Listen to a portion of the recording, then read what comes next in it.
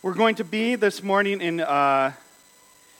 Colossians chapter 4, verses 2 through 4. I just want to remind you kind of where we started last week, or of the general concept, which is this. The idea is that we were made to be on mission. We were made to tell the world about the greatness of God. The idea is we're walking into fall.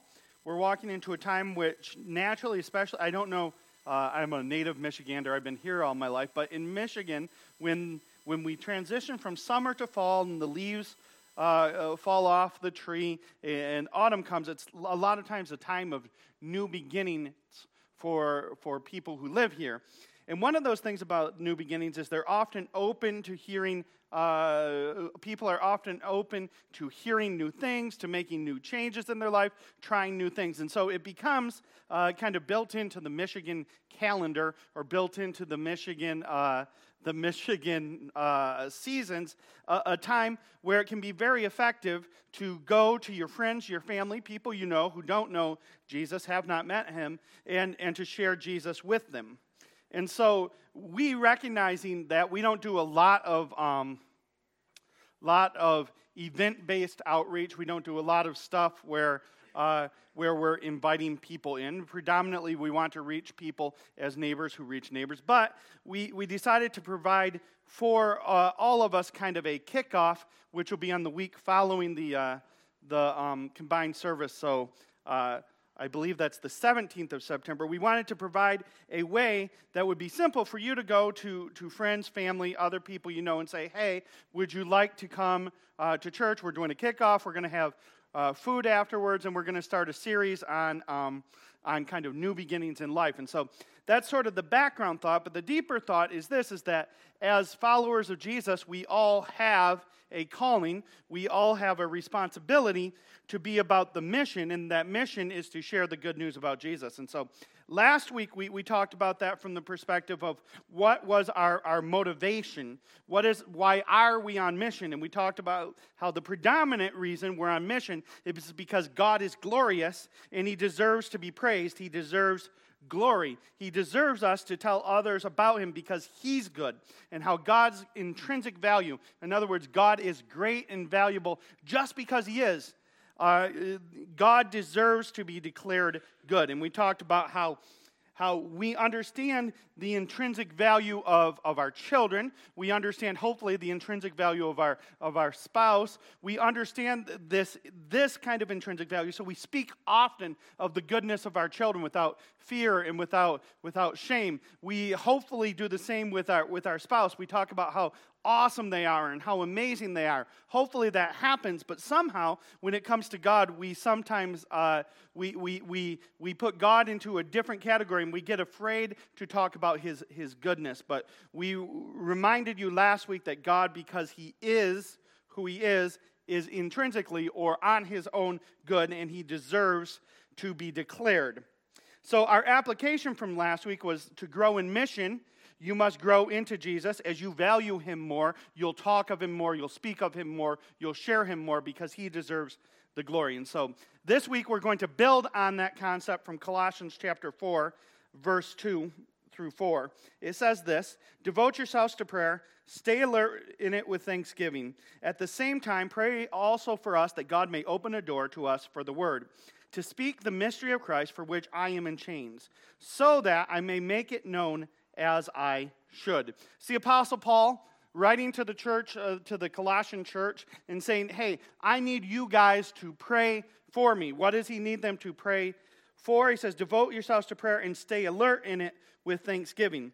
And so the first kind of phrase or the first point I want to give you is that for Paul, when he's writing to the Colossian church, when he's going to is about to talk to them about mission and how they can be on mission, both with him and also how they can pray for his mission, he tells them to pray and to stay alert. This builds on what we said last week. The key application last week was if you want to grow in your desire and grow in mission in sharing Jesus, you've got to know Jesus more and more. And the more you know him, the more you love him. And the more you love him, the more you'll naturally speak of him. Paul here begins with prayer and says, devote yourselves to prayer.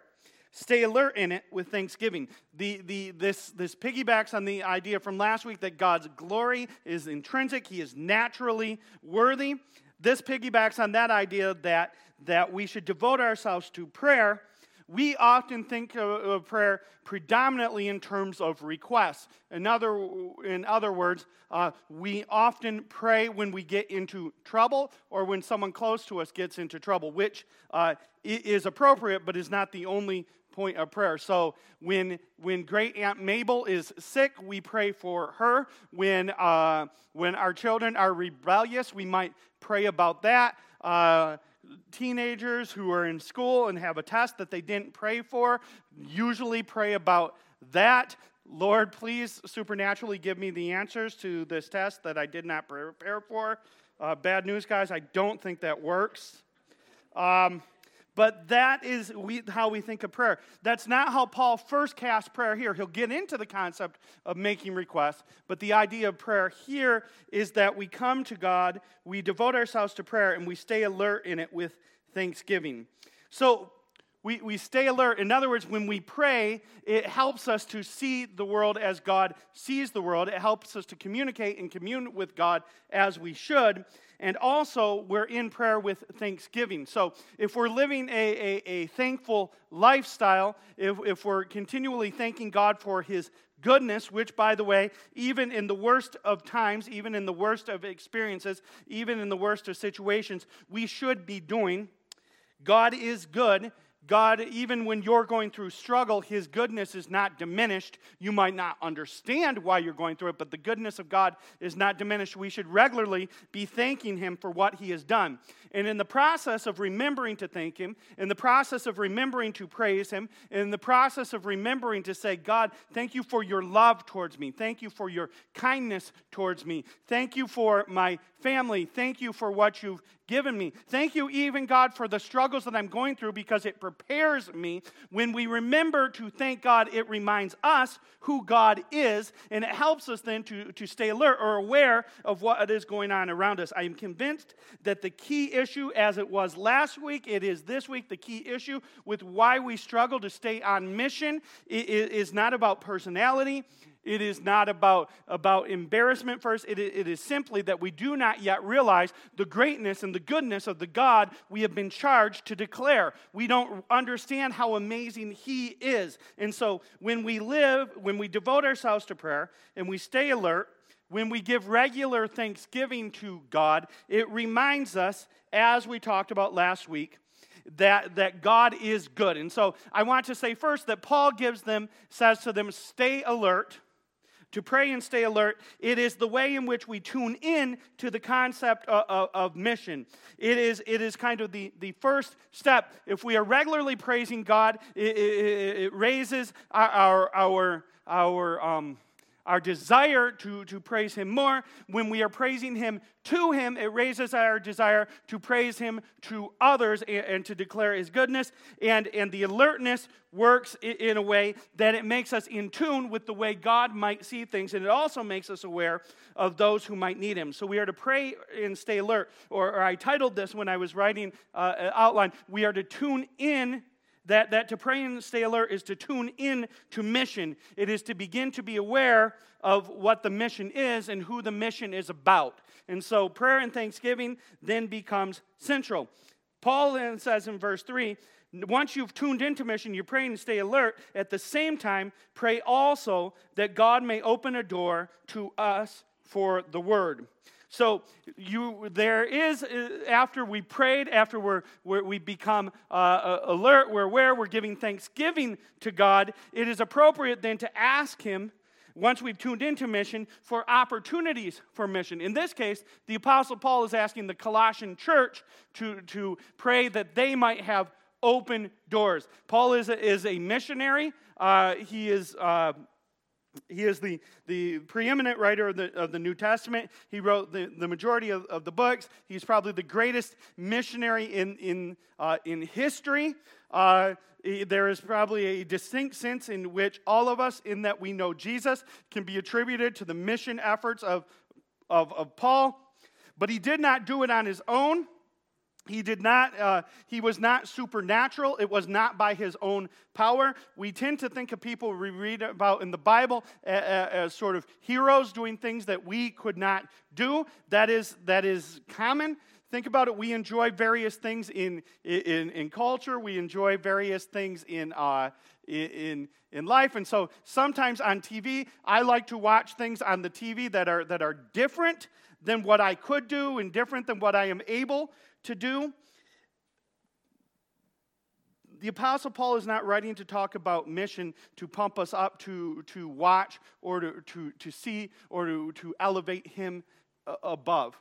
The Apostle Paul writes about mission in a way that reminds us that we are all capable of the same mission. We are all capable of the same sorts of things. And so, inasmuch as Paul says to pray for open doors for him, if the Apostle Paul needed to pray for open doors, how much more do we, not writers of Scripture, also need to pray for open doors, not only for ourselves, but also for each other. We need to develop a lifestyle of regular prayer on mission, regularly going to God and saying, Lord, open the door that I might speak to this person. And Lord God, open the door for my friends who also know Jesus. Open the door for the other people at Crossroads. Open the door that there might be opportunities to declare the goodness of God. At the same time, verse 3, at the same time, pray also that God may open a door to us for the word, to speak the mystery of Christ, for which I am in chains. Paul's in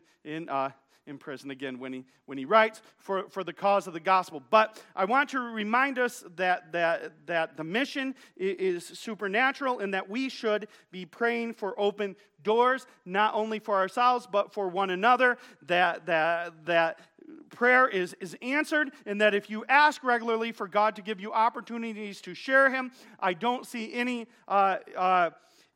suggestion or any idea that God would deny this prayer. And so if we're not praying this prayer regularly and we're followers of Jesus, maybe at the heart of the issue is that we're afraid the door will be opened. We're afraid that God will open the door, and we're afraid that we'll have to speak His goodness. And then that goes back to the first point, which is that we need to be alert, praying and giving thanksgiving and reminding ourselves regularly in prayer how good God is and how much He deserves to be declared. So at the same time, pray also that God may open a door. I call this looking for opportunities for mission. So we need to tune in to mission, and how we tune into mission is we realize the greatness and the goodness of the God whom we are on mission for. And we do that through prayer and thanksgiving, regularly praising Him for who He is. Then we are to pray for open doors. This is looking for opportunities for mission. And so Paul is asking the Colossian church to pray that for him, because Paul was looking for opportunities for mission. We should be asking that of one another. Pray for me that the door might be opened for me. And we should be praying that for one another and asking people to pray that for ourselves, that a door might be opened. Give me opportunities for mission to my neighbors, to the people who live across the street, and to the people who live on the sides, to the people I work with, to people in my family. Lord God, give me an opportunity to speak of your goodness to them. You are so great. Give me an opportunity to speak your greatness. So we are looking for opportunities for mission. And then in verse 4, Paul says this, so that I may make it known as I should. That continues what we're talking about. In verse 5, he says, act wisely towards outsiders, making the most of the time. Let your speech always be gracious, seasoned with salt, so that you may know how you should answer each person. So we're to pray. We're to pray and give thanksgiving, which makes us aware of mission. We should also be praying for opportunities for mission. But once we get into a situation where we get to speak the goodness of God, Paul's going to tell us how we should do it. And he does like this: act wisely towards outsiders. My in-laws have had forever a cottage in Greenville up on Lincoln Lake. On the way driving up there, you pass two churches. You pass other churches, but there's two churches that anybody ever notices. And these churches are noticeable because they feel like the best way for them to share Jesus is to write the rudest, most awful church signs that they can write. And so regularly they would have signs up that would just say terrible things, essentially casting all kinds of aspersions on any person who drove by. It was as if the sign said, driving by, you're awful, you're the worst, you're going to hell. And then they'd put a verse on there as if that was going to reach people. And then once you pass that one, ironically named Victory. They spoke very little of victory. It was a lot of beating people down. You're terrible for this reason. You're terrible for that reason. If you drove a little further, you would pass another church, and their way to be on mission was regularly to put up signs to argue for the preeminence or the greatness of the King James Bible, and how if you weren't reading the King James Bible, you were then not as holy as they were. Now, if you don't get that example, don't worry about it. It's not important. They're not right. But it was interesting that the idea was that if I put up a sign and I say something awful on my sign, in their head, they seemed to think that they were on mission. I remember once that same group got into a parade, and they're not Amish, but they do dress like they're Amish. And so they got into a parade, and they were walking alongside their float, singing hymns, which that's the part I don't have a problem with. But then they would yell out verses, and the verses were in such King James language that they had them written on the back, and you would read it, and you're going, I'm not sure that I understand. I had to look up the verse that they had on the back of their float in another version to figure out what it meant. And the verse that they chose in the float, confusing though it was in kind of an old English sort of writing, what, that, thou, that, thee, confusing as that was, I looked it up. What was worse when I found it is that the verse was a verse of judgment, that they had chosen to enter the parade and put up a verse of judgment and to go down the middle of the road in Greenville and say, hey, all of you guys, you're not as good. Be judged.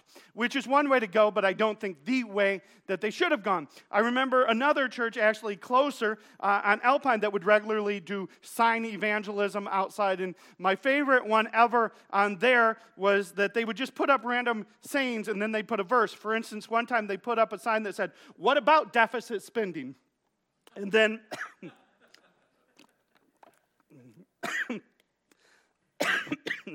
What about deficit spending? And then they put a list of verses. And I always thought it was interesting to think, do they believe someone's going to go by, look at their deficit spending sign, go home, read their verses, and go, you know what? They're right. Deficit spending is wrong. I assume they thought it was wrong. Deficit spending is wrong. I need their Jesus. I don't think that that's what's going to happen. So I tell you those stories to make simply this point, that some people think they're about the business of sharing Jesus, and it's not a wise way to do it. It's not acting wisely towards outsiders. There's a way to act, and there's a way not to act. I found this in the social media world, and sometimes I have to explain, because sometimes what I do in social media, especially with things like Facebook, is that I have a lot of people who don't know Jesus on my Facebook feed, and a lot of what I say is towards them. And I'm for healthy discussion on all these things, but sometimes I'll say something that I feel is innocuous. I'll give you an example. Libby shared how there's a lot of changes in the political immigration climate in our country. She's a middle school counselor at Godfrey Lee. One of the things that's happened is that middle schoolers, especially in a predominantly Hispanic community, in a community where it's about 85% Hispanic, have become very fearful that their parents are going to be deported. And so Libby simply shared, just pray for me. I've got children coming and crying. They're afraid that their parents are going to be deported. It's awful because they were in crying. And someone jumped on. The first thing they said was, well, are they legal? It's not the right question. And not only that, is that the people who said that were people who claimed to be believers and followers of Jesus. Now, I don't really care about the political opinion attached to that.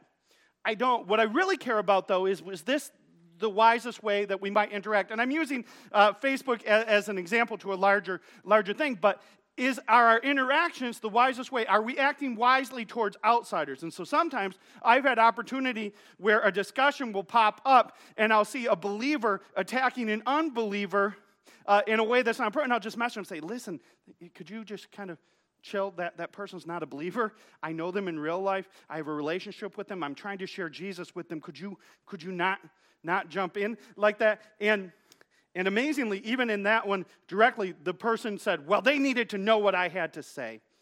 It's really disappointing. I just don't think it's acting wisely towards believers. And my point's not about Facebook, but I think that happens in real life too. That we say things and we express ourselves in various ways, and we act unwisely towards believers with our speech. We act unwisely towards unbelievers with our actions, right? It is foolhardy to suggest that you are going to be on mission for Jesus. It is foolhardy to suggest that you are going to share Jesus. It is foolhardy to suggest that people are going to want to know your Jesus if the Jesus you know does not affect your life first. And sometimes one of the ways I think we act unwisely towards unbelievers is that we want to share the gospel with them, but we don't want to live the gospel ourselves. We don't want to be transformed by the gospel in our own lives. We don't want to do right. And so our speech, our actions, the things we do are essentially pagan, but we're telling pagans that they need Jesus. And the pagan should rightly say, why? You don't. And so one of the ways we are to act wisely towards believers is to act like we actually follow the Jesus we claim we believe in. And one of the big problems I know, especially in some of our communities, and I'll just take a brief parenthesis on this, is that in our communities, meaning communities that ascribe to a form of theological reform thinking, to communities that believe moralism is one of the biggest scourges in the church, to communities who believe that we don't earn our way into relationship with Jesus, we sometimes get moralism confused with holiness. And moralism and holiness are two different things. Moralism is the idea that you, in behaving in the right way, can make God love you and care for you more. That's moralism, and it's a damnable lie. It has killed the church. There's all kinds of people who are going to hell because they were taught to behave right, but they never meant Jesus.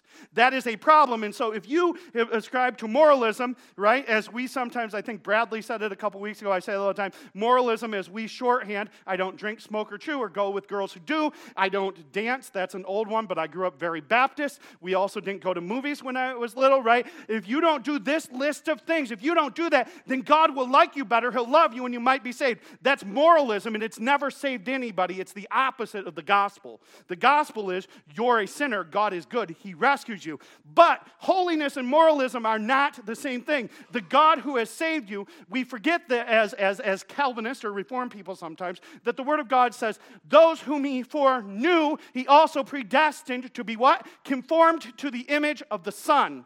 That holiness is an expectation of those who would follow Jesus. If it's not, then the Holy Spirit Himself, who is the one doing the conforming, does not have the power. If the Holy Spirit is God and He is the conformer, then people who know Jesus become like Jesus. And so one of the ways we're unwise is that we call everything moralism, and we refuse to live like a follower of Jesus while at the same time expressing with our lips that other people should follow Jesus. They rightly then would say, if you don't, why should I? We are to live wisely towards outsiders. Act wisely towards outsiders, making the most of the time. It is a temptation to waste time. My long background, I coached football forever. I'm back to coaching football again, but I remember in the younger days, one of the things is I am a young pastor, but I'm also coaching football. Football coaches sometimes like to go out after games, and especially when they were younger, and they like to I'm going to use the term party because I think that's the way to say it, but they like to go out, and they like to drink, and they like to get wild, and they like to do all of this, and they like to laugh, and they like to rip on each other and all this thing. And there were certain aspects of that culture, that not the drinking part, I found out a long time ago that if you go out with a bunch of people who are drinking and you don't drink, you get free pop. So that was, I would go out and enjoy a lot of Diet Cola with these guys, and there was aspects of it that were enjoyable. At the same time, I wanted to be on mission. The reason I coach football, the reason I do school board, the reason I do all of these things is that I'm on mission for the Lord Jesus Christ. And so I would go out with these guys, and it would be tempting to never confront, to never stand up to, and to never say anything about the situation, to never speak into it. It's interesting that in all of that at the time when I should be using the time, sometimes I fall into the temptation and just goof off and have fun and enjoy it. But that is not my calling. And we get it confused because God never called us to say, make sure you have the most enjoyable time. Make sure you have the most fun time. Even when I was not directly sinning, which I don't believe I did, there were times when I was not making the best use of that time. And so I needed a reminder that my friends, though they seem to be having fun, and I seem to be enjoying their fun with them, that they, even in the midst of it, were not enjoying. I remember one of the times, one of the people I coached with, I'm very close with, said to me, man, I know it looks like I'm having fun when we go out and they drink like that, and I know it looks like I'm having fun, but it's not that fun. It's just that, he said, social drinking. They said, well, social binge drinking is just a huge part of my life, and it was. His family did it. Coaches did it, and all of that sort of thing. And so that's a reminder is what was I there and what was I called to? These are good friends of mine. These are people I've routinely shared the gospel with, people I continue to share the gospel with, but there's a danger that I loved them so much and their company so much that I didn't want to speak truth into their situation for fear of destroying or ruining my own fun. That's not necessarily the best use of the time. Am I making the best use of the time? And so my point here is that you have a calling to act wisely, but in acting wisely, are you making the most of the time? Are you speaking what needs to be spoken? Are you saying what needs to be said? Paul's assumption here is that time is short, right? Paul, eschatologically, or as toward the end times, believed that Jesus was returning soon. It's been a couple of thousand years since then, but the reality, though, even though Jesus did not return soon, there are people Paul knew that were going to wake up, and there are people Paul knew who weren't going to wake up the next morning. The reality is we never know what is next. And the reality is that this breath that we have in our lungs, this existence is short term in comparison to all of history. We only get so much time, and none of us know exactly how much time that is. And the people you know, and the people you're with, and the people you care for, your family, your friends, your neighbors, people who need Jesus, their lives could be short. Their lives could end tomorrow. They could close their eyes, go to bed, and for some reason not wake up tomorrow. Time is short. Now, I told you last week there's not pressure on you because of that, in this sense, because all that God wants to save, He will save.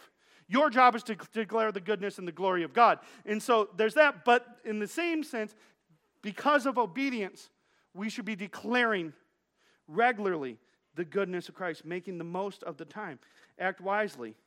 Make the most of the time. Let your speech always be gracious, seasoned with salt. I sort of hit that earlier. I see that a lot of times in social media, but I've seen it face to face. I remember reading about these campus preachers who would walk around campuses like Michigan State carrying large crosses, and they said they were doing open-air preaching. But I remember reading in the newspaper one of the things that this open-air preacher said to a woman that I can't repeat in my sermon because it was so rank.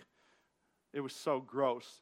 The names she called and the things she said, that's not seasoning our speech with salt. The other thing about seasoned with salt, when he says season with salt, it means two things: to make it interesting, to make it spicy. In this phrase is common in the ancient world. It is true that salt is used for preservation, but so there is that sense to it. But predominantly, they mean make sure that your speech is seasoned with salt, so that it's interesting enough to be heard, or it's true enough to be life-changing. Know what you're going to say and make sure that what you say is appropriate. That is sometimes hard for us, and that is like The phrase, I think, in our culture is salt of the earth. It's just such a gritty suggestion. That's what that is. And it's using salt as well. It's saying, hey, when you speak to people, don't speak in a way that you think you're so high-minded that you're going to make the most amazing argument. And you're talking about, like, the second law of thermodynamics, and you're talking about, all of this stuff and physics and all of these arguments, and that person's like drifting off. There's points where people need to hear that because that's what they need to hear. But your speech should always be gracious, right? Is our speech always gracious when we're doing evangelism, when we're sharing Jesus? Is it kind? Is it loving, right? And is it seasoned with salt? In other words, are you saying the appropriate things in the appropriate way, in a way that's going to connect with people? Or are you just saying the things that you want to say because you're grandstanding? Let your speech always be gracious, seasoned with salt, so that you may know how you should answer each person, right? You should work, and I should work to understand the basics of the gospel and how to communicate that gospel with a person. If you've met Jesus, you should be able to say, hey, you need Jesus, and here's why. And you should be able to tell your story. I've been through this, and here's how Jesus transformed me, and explain that you were once a sinner, but Jesus, in his goodness, rescued you from your sin. You should be able to explain that Jesus never sinned. He was God in the flesh. He was the Son of God, sent by God to be God in the flesh, but also fully human, to die on a cross in our place, to take away our sins, so that we who were sinful and destined to death might watch Jesus go to death, so we might be given life, so that we might encounter him, so that we might know him, that we might be rescued by him, so that we might have a relationship with him, and so that we might praise him all of our days. We need to be able to clearly communicate and answer each person. And so when it says answer each person, people are going to have different issues and different ways of viewing it. And they're going to have answers. Okay, well, if Jesus did this, what about this? And you need to be ready to answer that and say, okay, I hear that, but this is why that happened. The way you do that is to study God's word and to know Jesus better. And if your person you're trying to share Jesus with has specific questions and you can't answer them right away, you just say, you know what, that's a great question. Let me look into it. Let me study a little, and I'll get back to you. And then you go back and you study, and you come back and you graciously share with them what you've learned. But we need to be prepared and ready to share why Jesus is good news. It is one thing to say he's good news, but we need to understand why he's good news. And sometimes, in the ultimate sense, in that Jesus saves us from our sin, from our past, from death, from hell, from all those awful things. In that sense, that's good news. But you also need to understand in the midst of a person's life why that good news speaks directly to them. That is gracious speech, seasoned with salt, answering each person. That's what we're called to do. And so the point here is that if you want to get your boots on the ground and you want to be on mission, you need to pray with thanksgiving regularly. You need to make sure that your heart is taken over by the greatness and the goodness and the all-surpassing value of who God is. At the same time, you need to pray for open doors, both for yourself and for others, so that God might give opportunities to share Jesus and who he is. And then having done that, once the opportunity comes, we need to act wisely towards outsiders, make the most of the time. Let our speech always be gracious, seasoned with salt, practical, helpful, useful, true, so that you might know how you should answer each person. May God work in all of us. May God strengthen us. May we pray for each other that might be true. May we work together. May we encourage each other.